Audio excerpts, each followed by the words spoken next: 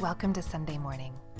I'm Claire Bidwell Smith, a therapist specializing in grief and the author of 3 books about grief and loss. Today, I'm going to answer some questions about grief that I've been receiving. I think it's always really healing to hear about other people who are going through their own process and their own stories and their own loss. I think it really can help you realize that you're not alone in your own experience and your own feelings. Grief can make you feel like you're going crazy, and you can question whether or not you're doing it right, or if you are the only one who's experienced one facet of it or another. And I think hearing about other people's stories can always, help you feel a little less alone, but also just help you feel like you're not going crazy. So I guarantee that if you're listening right now, you'll recognize yourself in some of these same questions. The first one reads, "Dear Claire, my dad died 6 months ago, and my brother and I are coping with it so differently. My brother says he misses him just as much as I do, but he doesn't seem to feel it as intensely. My brother's busy starting a family with his new wife, and I'm single and living on the other side of the country. I feel like I'm the only one taking care of our mom and the only one trying to honor our dad. I can't help feeling mad at my brother. Please tell me what to do." Wow, this is such a common situation to have, in that when we lose a family member, the unit, one person is gone from that unit. This one sounds like a foursome, like a brother and a sister and 2 parents, and now one of those people is gone. Everyone has a different reaction to it. Everyone has a different grief response to it, and it affects each of their lives differently. And I have never not seen there be heated tension, resentment, people really, like family members really kind of judging each other's grief processes. It's really normal to have this happen, especially when it's a sibling-parent situation. So when we lose a parent, the other parent is left, and the siblings often become quite concerned about how that parent is doing. The remaining parent is usually, really going through a huge process of their own and reeling from it. And while their adult children are coping with their own grief, they also feel a great responsibility to be caretaking their parent. But how that looks for each of the siblings is always different. So where one sibling might feel like they need to be there all the time taking care of the mom, another sibling might feel like they don't need to be, and that mom's going to be fine and she will do her thing. And then the 2 siblings start to feel resentment or just different feelings between each other. It's so normal to have this happen. I always think of it like a table, and it has 4 legs, and one of the legs has been taken away, and all of the table is just wobbly right now, and all of the legs kind of have to shift around into new positions and new roles with each other in order to make the table stand up again. But that is like a whole transition process that usually takes some time. So for my person who wrote, I think it's really okay that you feel angry at your brother. It's normal. It's not useful necessarily. I think that what you could do is, I think it's great that you're reaching out here, that you're thinking about it, that you're acknowledging it. I think you should write him a letter, maybe talk to him about it. I always love to, when I'm feeling any kind of tension, or when my clients are experiencing tension with another person, I love to have them write a letter that they don't necessarily send. So write the letter that has all the things you want to say in it, even the mad, ugly things. Write that letter just so you can get it out of your system. Then sleep on it for a couple of days, then reevaluate it and see which parts of the letter might actually be helpful to send.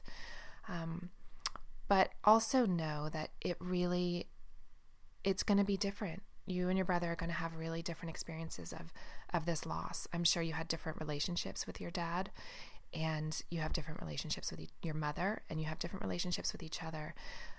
Working on your own grief process and feeling okay about your grief process and the work you're doing and how you're responding to it is all that matters. You can't make your brother respond one way or have more intense feelings or, do the same kinds of things that you feel you're doing to honor your dad. So I think if you just kind of release him to his own world and his own process and really just concentrate on yours and doing the best you can do for yourself and your mother and honoring your father, that will give you some peace. But often that takes kind of, doing some release work, really letting go of the expectations you have for your brother. you guys will come back around to it at one point. This is a period of equilibrium again. You guys, the table leg has been taken away and you're really trying to find your new positions and places with all of this. And it will happen. I remember, I think one of the hard things about this kind of loss too, I remember when I was leading grief groups in Chicago in hospice, and I had this kind of wide open group that anyone could join because it was a small hospice and we were just starting up. So I hadn't broken into specific groups that were just loss of spouse or just loss of a parent or just loss of a child. Anyone was in this group. They could have been going through any of those losses. And what was really interesting to me was that I had several adults who had recently lost a parent, and then I had several adults who had lost a spouse and who had grown children. And what they began to see within each other, the crossover there was really remarkable. The people who had lost a spouse recently really turned out they had really little awareness of what their grown children were going through. They assumed that their grown children with their husbands or wives or children, small children in school and their busy lives were like doing much easier, having a much easier time with their grief because they had such full lives. Where these people who were in their 60s, 70s, who had just lost a spouse really felt that their experience of grief was much harder. So getting to sit here and listen to each other across the room had this really incredible effect of them being able to see inside each other's grief processes and really recognize that we really can't understand what everyone is going through. And sometimes we put an idea on other people about what their grief process should look like as opposed to ours when we're grieving the same loss. So really just developing a lot of compassion. Your brother may be holding his grief in a really deep place that you don't even quite understand or know about, and he's not ready to talk about it. Maybe he's putting on a brave front, and maybe you're feeling much more open about your process.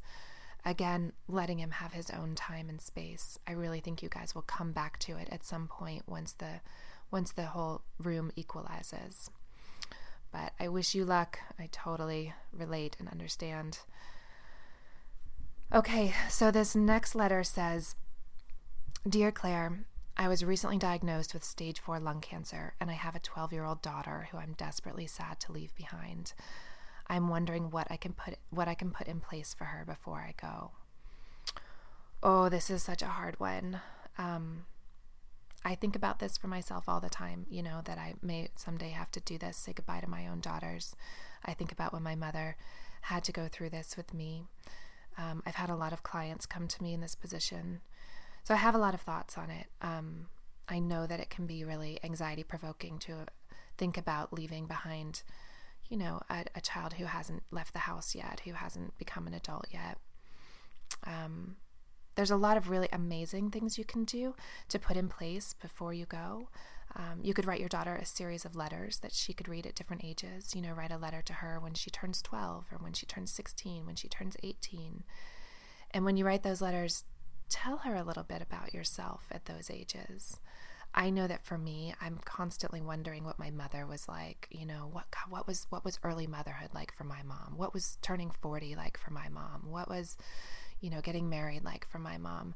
So telling her things like that about yourself, about what you hope and wish for her, about what you see about her already, about her strengths and, ways she can, I think about the vulnerabilities I already see in my daughter and ways that I hope that they can recognize them at some point and use them, in good ways. So there's so much you can write that she can read later down the road that I think would be so cathartic for her. You could give her a list of symbols to look out for that will serve as signs from you. I have a friend who asked her dad, for a symbol, and I think he told her, every time you feel a little breeze, think of me. And even if you don't believe in that stuff, my friend, every time she feels a little breeze, she thinks of her dad, and it makes her happy. So thinking of things like that you could write down.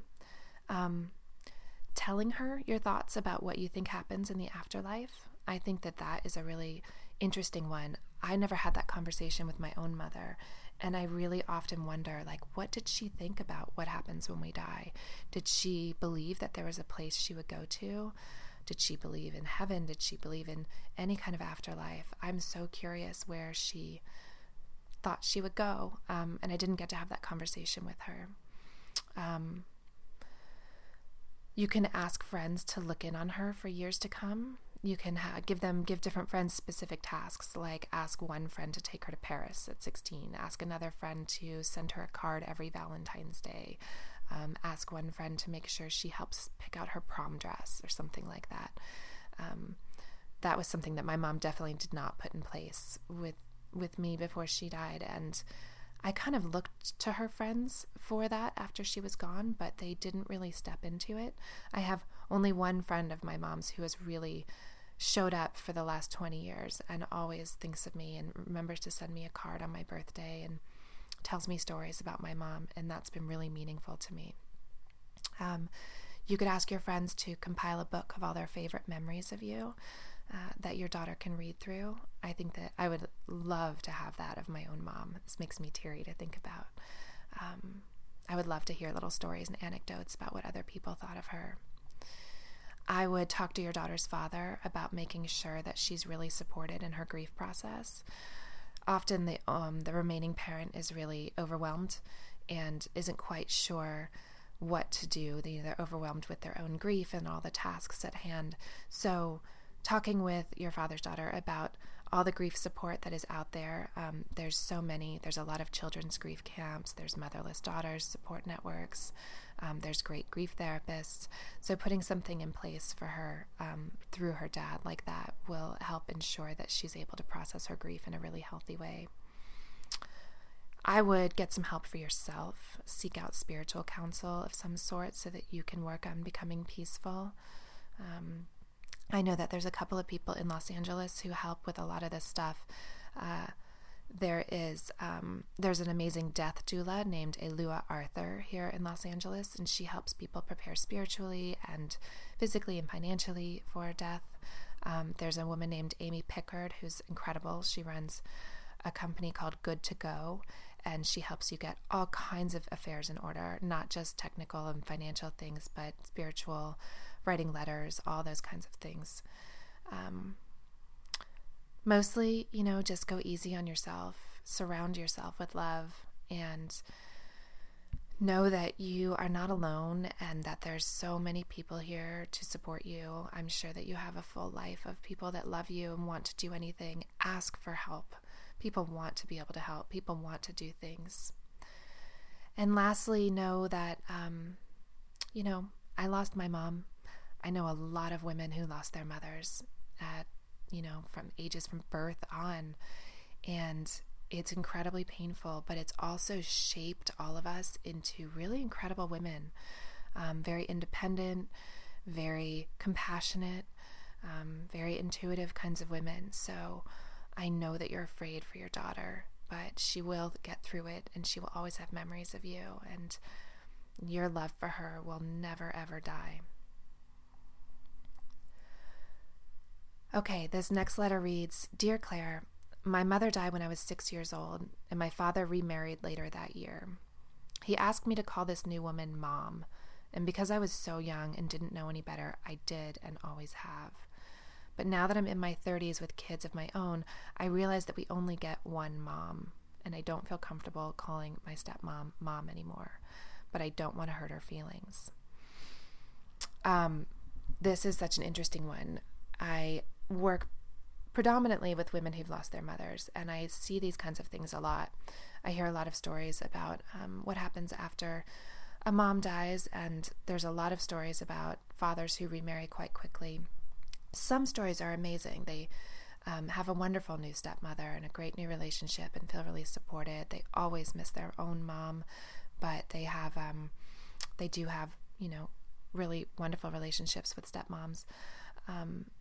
And this one sounds like it's a good relationship, but you don't want to call her mom anymore. And that makes sense. You do only have one mom. In this case, I would have a conversation with her. I would talk to her about that. I would tell her about the realizations you're coming to and how you want to honor your mom and also honor your relationship with her. Maybe there's a new name you could come up with for her, like maybe not necessarily her formal first name, but like a new kind of nickname. I would start out by stopping calling her mom in your general life, like if you're talking about her to a friend or in a business setting, and not referring to her as your mom, but maybe referring to her as your stepmom, and just kind of seeing how that feels psychically and physically. I would also do some work around talking to your mom, like really thinking about your mom and calling her mom in your head, in your heart, in a letter perhaps, and really kind of opening up to that, really going through that shift. I think it's really hard when we're little and we haven't quite, we don't have the cognitive capabilities to understand making a decision like that, calling a new woman mom, and all the deep psychological ramifications that come with that. So now you're kind of doing some reversal work.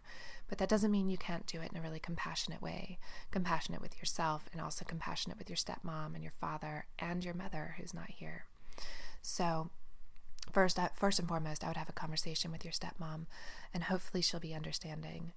If she's not, it still doesn't mean that you have to stick with it. This sounds like something that's coming up from deep within you, and it's a way of honoring your own mom and letting her back in an important way. So I would really do that, and by doing that, I think that you will find a lot of healing. Okay, let's see. Here's another letter. Dear Claire, I lost my brother to a drug overdose several years ago when I was 22 and he was 25. He'd had mental and emotional problems my whole life and always commanded the attention of our parents. I always felt like I was in the shadows and just tried to be the perfect daughter so as not to cause my parents any stress. I'm so scared to even write this, but now that he's gone, I actually have even more resentment towards him. My parents are so sad and so consumed with guilt that he's all they think about. For once, I just want to matter to them. Also, I don't know what to do with all this anger I have towards my brother. I do actually miss him and wish I could let myself grieve, but I'm too angry. Am I a terrible person for feeling this way? No, you are so not a terrible person for feeling this way. Not at all. You're a human being. This is so normal. You want love. You want your parents' love. You want your brother's love. And you want your own self-love. And there's nothing wrong with that. I think that's all any of us really want is love and acceptance and to be seen. And it sounds like right now your parents aren't really seeing you, and maybe they haven't for a long time because your brother was taking up a lot of space then and now even more. And this is a tough one. This goes back to that first question, losing a family member, again, in a unit of 4, and how everything starts to rearrange. I'm sure that your parents are feeling so much of their own grief process and are really consumed with it, and that can feel really lonely for you. And like I mentioned about that hospice group, I would guess that your parents are probably assuming that you're fine, that you're young and you've got this whole life ahead of you and that you're going to be fine, and they are really looking back at their whole experience of parenting and probably having a lot of questions and doubts and sadness and guilt, and they're assuming that you're fine. So one of the things I would really do is let your parents in on your experience. You said here that you always tried to be the perfect one. I think letting your parents into your experience would be really healing for you, and for them too. It's going to take time. They're going to have to go through a huge grief process, as are you. So that would be my first step for you, is that I would try to let your parents into your experience, whether you write them a letter or you sit them down and talk with them about it. Following that, the work that you need to do around your own grief, around your brother's loss, is big. And it has layers. I'm sure your anger is so understandable, your resentment. And so working through that first so that you can get to the deeper, softer stuff. And the way to work through that is to talk about it, either in therapy, to write him letters, to really express that anger and kind of sort through it. When we let it bottle up inside of us, we're not even sure what all is there. So sitting down and writing down all the things you're angry about, just so you can get a clear picture. And then from there, starting to sift through that and which ones make sense to still be angry about and which ones are just old pain. Following that, hopefully you can start to get to the deeper, softer stuff underneath that of just missing him and processing a different life that you didn't get to have, one with a brother or one with a brother who was able to make space for you and your family. There's a lot of layers there, but the bottom line is you are so not a terrible person for feeling this way. Grief is so complex, and our relationships with people in our lives are so complex. And so when someone dies, they don't automatically get sainted. Often we're left with a lot of unresolved issues, a lot of unresolved relationship stuff. And it doesn't mean we can't resolve it after the person is gone. We absolutely can. We can continue to work on those things, continue to resolve it within ourselves, continue to resolve it within the internal relationship we now have with that person. So I commend you for, even acknowledging all of this and talking about it. And I just want to reiterate that you're so not a terrible person. You are human, and you are trying to figure out how to be in this family and in this relationship and feel loved. Okay, let's see. One more. Dear Claire, I'm 36 years old and my mother died 7 months ago. I have a wonderful life with my 2 young children and a loving husband, but I feel like I'm depressed all the time and my husband doesn't understand what's wrong with me. I feel so blessed that my mom got to meet my kids and be a grandmother for a little while, but I also just feel really cheated of my time with her. I feel like I'm supposed to put on a happy face every day, but I've been crying in secret a lot when my kids are at school and my husband is at work. Is this normal? Will I ever be myself again? Oh, honey, yes, you will. But look, you're 7 months into having lost your mom. It's a huge loss. As a mom of young children yourself, and as I am too, you know what a huge role it is, the mother role. I think sometimes we take for granted and just don't even know how significant those relationships are in our lives until they're gone. And for you to be only 7 months into not having your mom around anymore is still really fresh and really new. And I often think the 6 to 8 month period is some of the hardest. The grief has really set in, the loss has really set in, and this is just kind of when the heaviness comes on. You know that she's not coming back. You've kind of come to terms with the loss logically, and that brings its own pain. This is probably also the longest you've ever gone without talking to her, seeing her, and that just brings on this really heavy sadness. So of course you're crying in secret at home. One, I don't think you need to hide it. I think it's really okay to let our children see us grieve. They don't need to see us complete basket cases and freaking out, but it's really okay for them to see us crying, working through these emotions. I think that, it's also okay to really open up to your husband. He may never understand it in the way that you want him to. And I think that's one of the things that we have to be careful about in grief, is putting expectations on people that they will be able to understand our grief and our loss when they may never understand it in the way we need them to. But I think getting him to accept and acknowledge that you're going through a really hard time and that you're really in your grief is what's important. And then from there, seeking out people who do really understand it on a deep level. So joining a support group, or, joining a motherless daughters group, or finding a therapist, really, really talking to people who completely understand where you are and why you're so sad and why you're crying in secret. It can just be really healing. But I don't think you should hide it as much, and I think you should go really easy on yourself. Things start to get a little easier after the first year, so you've got a few more months of that. But most of all, just go easy on yourself and know that you will get back to not normal and not maybe the person you were before your mother died, but you'll get back to a new normal and you will get back to a new self. It's not always going to feel like this, I promise, but you're really in the thick of it right now. So seek out some support. I'm glad you wrote. Surround yourself with people who really get it. Read some books about people who've lost their mothers. Again, join a support group or find a therapist. I think it will really help. Okay, last letter. Dear Claire, I'm a 42-year-old single man, and I lost my father 2 months ago. I'm embarrassed to admit this, but I feel like I'm going crazy. I've been having panic attacks at work and in the car and at night when I'm trying to fall asleep. I've never had this happen to me. I've been to doctors 3 times in the last month, but they all say I'm perfectly healthy. Is this normal? Yes, I just wrote a whole book about this. Yes, this is grief-related anxiety, and it's much more common than you might think. Not that many people are talking about it clinically, but I'm hoping to change that. And it's something that I see in my practice all the time, and something that I've experienced for myself as well personally. I also went through a lot of grief and panic or anxiety and panic after I lost my mother in my early 20s, and it's really real. I constantly thought I was about to have an aneurysm or a heart attack, or that I was going to die of cancer at any minute. I had a lot of full-on panic attacks where I really couldn't breathe. I got dizzy. I went to the ER. This is really normal, and it's really normal after a loss. Your whole world has just shifted, right? You've lost one of the most significant people in your life. It's so much bigger than you probably ever anticipated. We can know that we're going to lose someone like a parent or a spouse or a child, but until it actually happens, you have no idea how big and wide-reaching the impact is.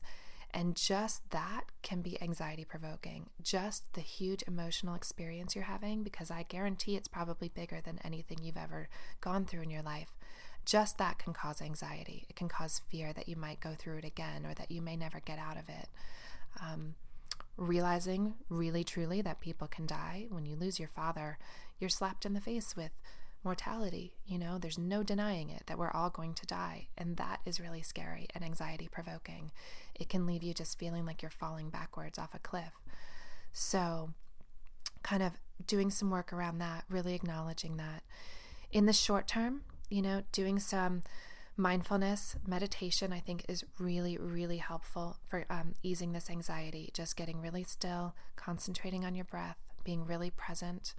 When we're grieving, we're constantly thinking, spinning out into the future, or we're dwelling in the past, going over and over memories, things we should have done, things we shouldn't have done, or we're just constantly thinking about what our lives are going to be like now that this person is gone.